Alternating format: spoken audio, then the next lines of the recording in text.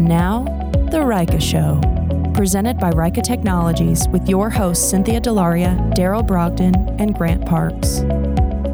Hello, everybody, and welcome back to The Raika Show. It always comes out sounding leprechaun now. Whether it really does or not, I don't know.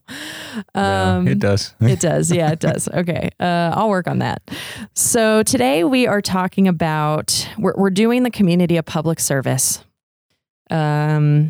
Sometimes they're just tough topics and you just have to take them on. And we find that the best way to do that is just do it head on, get it out there, and let's help some people. So today we are talking about premature optimization.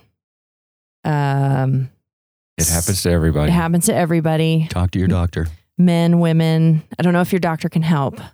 That's why we're here to help.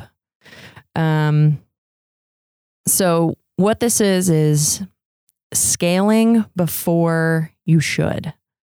And I think that there's reasons. I think people are always looking for opportunities to optimize to prepare for scale. But there are definitely times when it's not the right thing to be doing. And so we want to talk about that a little bit. So take it away, boys. So talk to me about why do people do this? Like why are people trying to optimize before they should? And how does somebody know when is the right time?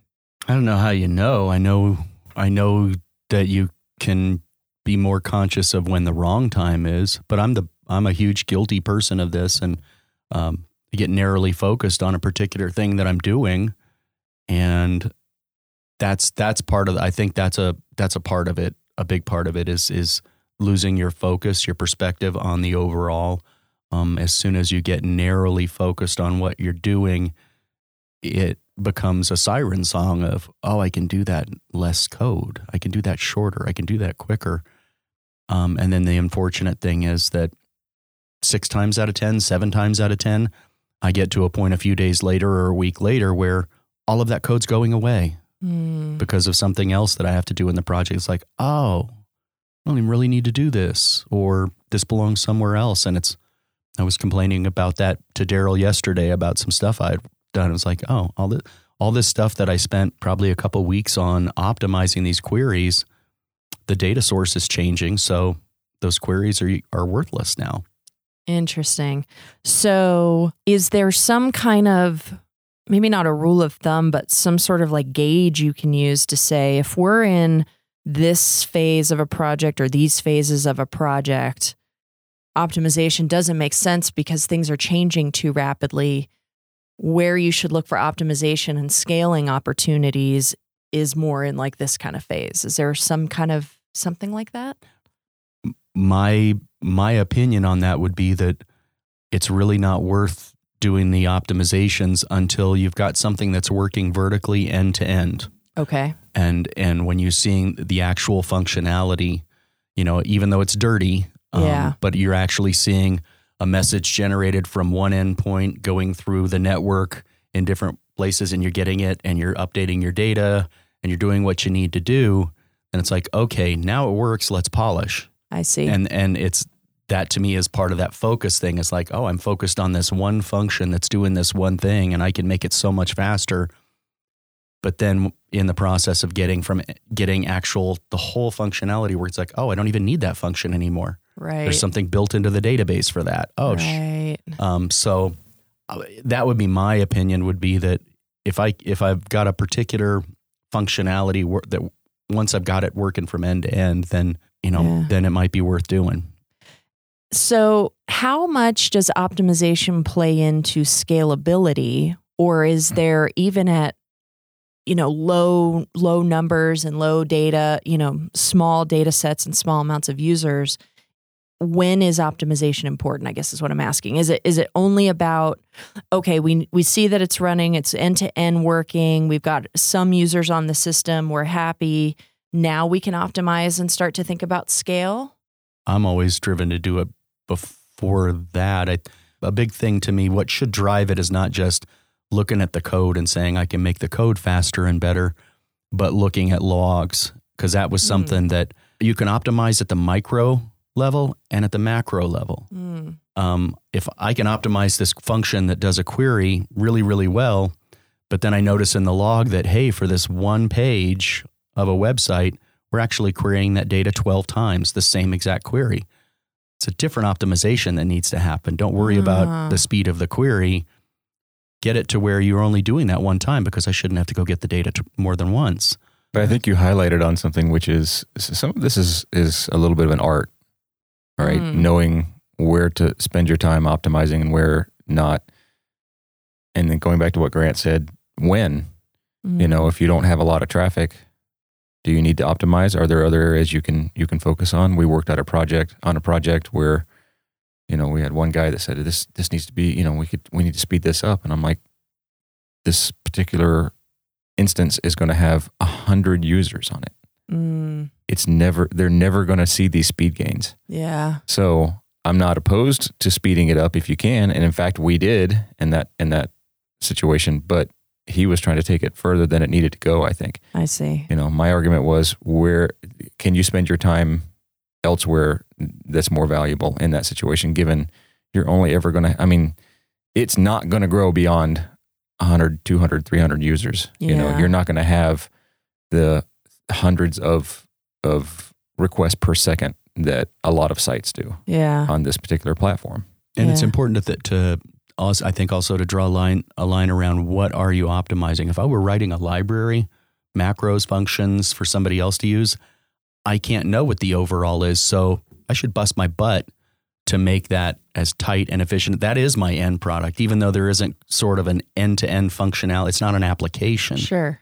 But I don't know how people are going to use this. And that I think you should strive for stuff there, but you don't really have an end to such a project when you create something for other people to use. It's not like it does what it's supposed to do, now ship it. But for an application, I think is what I was talking about more earlier.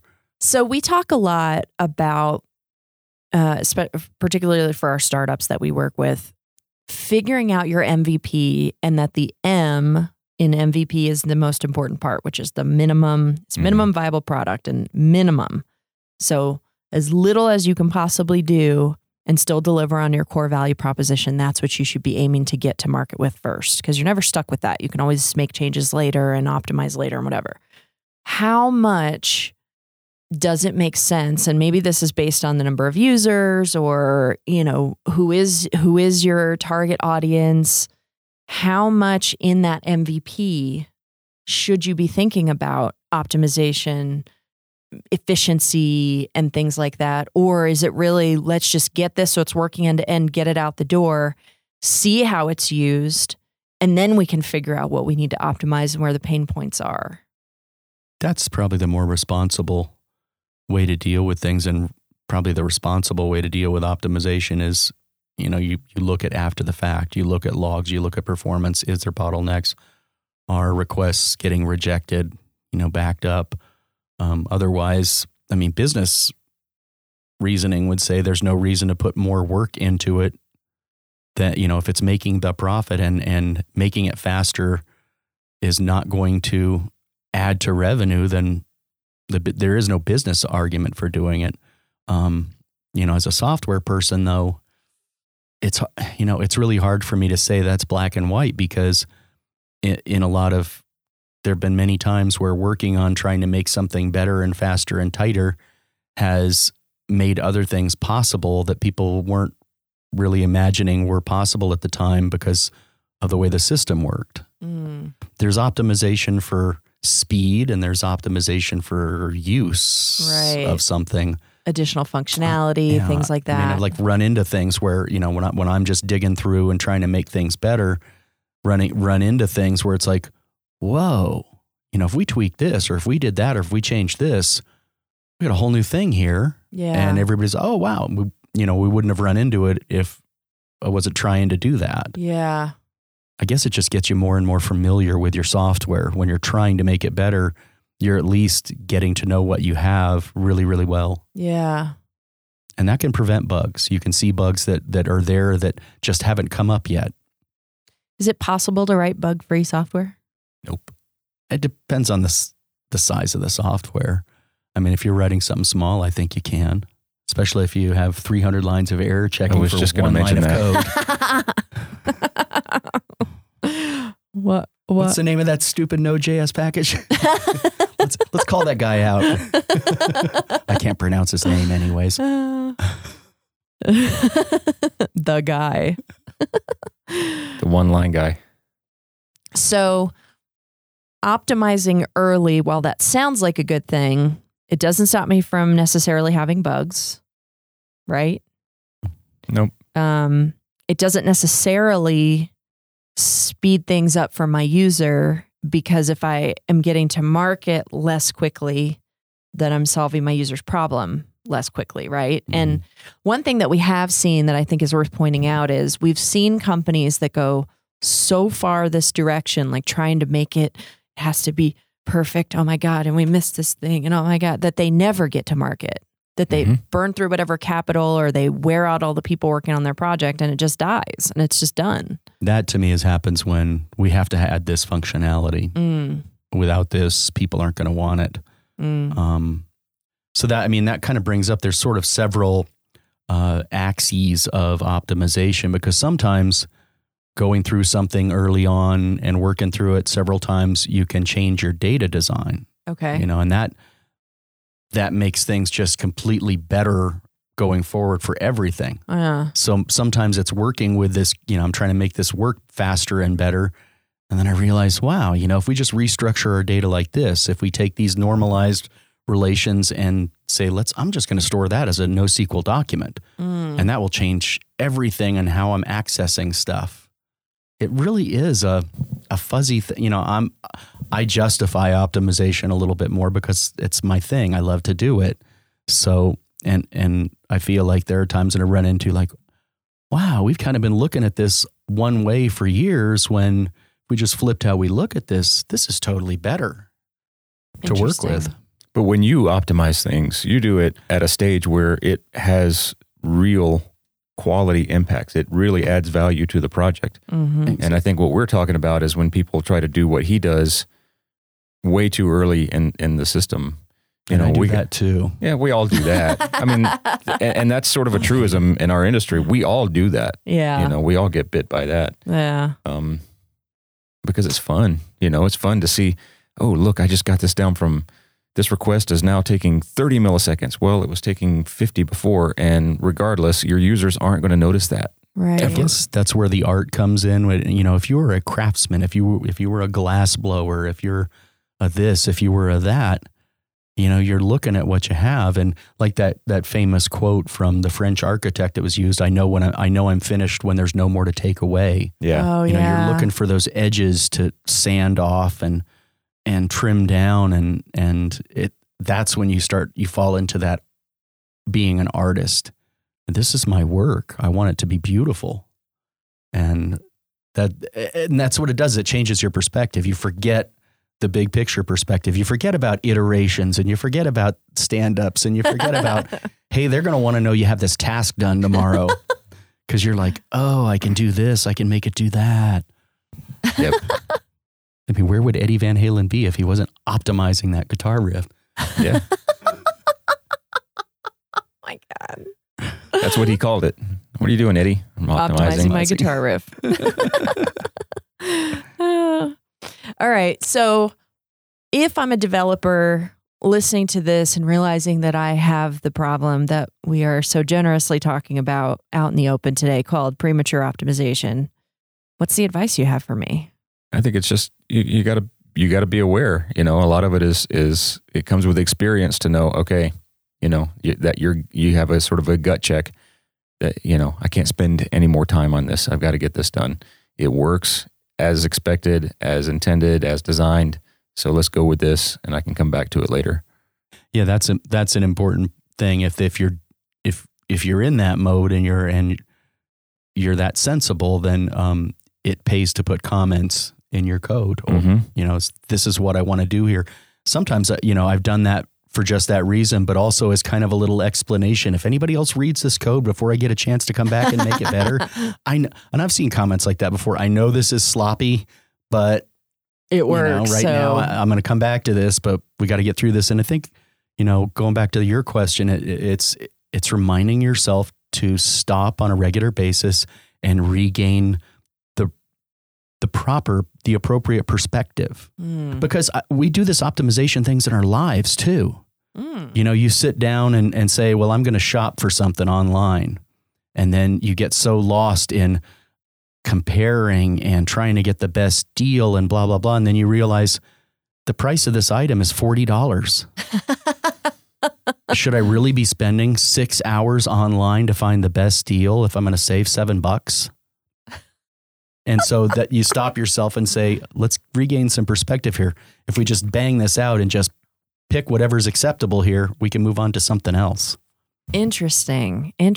So put another way, in other parts of the world, we'd call that analysis paralysis. It's kind of the same sort of thing, right? Yeah. Or perseverating is a really great word. It's that focusing on the same thing over and over, even when you've already made a decision or, you know what the right thing is. You just still keep rehashing it, right? Like, could it be better? Yeah. Could it have been better? Did I do the right thing? Yeah. And maybe, and this is something we were talking about yesterday, there's a lot of value in going away from it and coming back. All right. When you go away and you come back, you're coming back at it with fresh eyes, and you're probably going to see some things you would not have seen before if you kept perseverating on it. Right. Interesting. Yeah. I definitely have been sitting at the computer for a couple hours working on a particular small piece of stuff, go to the bathroom or something like that, where you've got a couple minutes where you're not staring at exactly what you've been working on. And you go, oh, wait a minute. This is actually, I'm planning on not this going away at some point, or, it's just stepping back. It's what was the, take a step back, take a step forward. Now we're cha-chaing. Yeah. But it's about that taking a step away from what you're doing for a moment. Yeah. And it lets your mind get back to a different level. I think there's also a piece here where it's much more difficult to get that perspective when you're alone. Yes. This is why, we talk a lot about how the team is the most important thing when you're building a startup, because people are everything. People are the only component that can actually execute on a plan. This is where it becomes really important, is to be able to step back and say to someone who has some context, who's in the project with you, and say, okay, I need a gut check here because I think I've gotten lost in something. Is this really as important as I'm making it right now? Or is this something we can come back to? And, we do that with each other where it's like, okay, I've been super focused on this. Is that really the right thing? And sometimes everybody in the room is like, yeah, you know what? That's actually pretty important. Stick to that. We'll make everything else happen because it's still not quite working right. Most of the time, they're going to, reaffirm your gut check and say, yeah, it's good enough. Like, let's move on. And so again, you can't, there's almost no piece of a startup, tech or otherwise, that you can actually make happen on your own, because you lose perspective. Yep. You can't, I was talking about this the other day with somebody. You can't validate your idea for an audience if you only talk to yourself about it. It's the same thing. You have to go out and talk to people who are in your target audience, right? This is the same thing. You can't it's much harder to validate for yourself. Yes, this is good enough, or no, this still needs work, if you can't get that perspective, and you need somebody else to be able to validate that with you. I think it just makes it that much easier and that much more like, I can live with this decision because I've gotten external validation on it. And I think that helps because I think a lot of us are perfectionists. And we don't want to be embarrassed. Yeah. We put this out there, somebody finds a bug. It's embarrassing. Yeah, it is. And even though we all do it. I know. And so I think a lot of this is to try to avoid that. Yeah. And so if you run it past someone and say, at least you get a little bit of another person saying, you're fine. Exactly. It's okay. Exactly. Or, hey, look, you just missed a giant thing right here. Oh God, and so they're going to help back you up. Yeah. Right. They're going to help cover your tracks in that respect. Yeah. All right, cool. All right, good. Well, I think we've done consider this your public service announcement from Raika Technologies for the month. premature optimization is a problem that everybody has, and it is solvable, and you don't need a doctor to do it. So what's that line from Friends? It isn't that common. It does happen to everyone, and it is a big deal. Yeah. Chandler goes, I knew it. That's right. That's right. That's when Ross and Rachel, when he gave her the letter. Yeah. Or no, she gave him the letter, and he just said yes, because she was like, does it? Because he didn't read it. He fell asleep reading it. Yeah. And she's like, well, does it? And she's like all hopeful, and he's like, yes, it does. And they're all excited, and they're back together. And then he finally reads it, and when he's on his own, and he goes, it absolutely does not. And then they're arguing about the fact that she didn't read the letter, or he didn't read the letter, and she's mad. And that's when she's like, it's not that common. It doesn't happen to every guy, and it is a big deal. Oh, I knew it. Oh, and there's your, pointless sitcom reference from the 90s. So, All right. This has been Daryl Brogdon, Grant Parks, and Cynthia Delaria with Raika Technologies and The Raika Show. And we will see you guys next time. Thank you for listening to The Raika Show. Visit us at raikatech.com for more fun with technology. Catch you next time.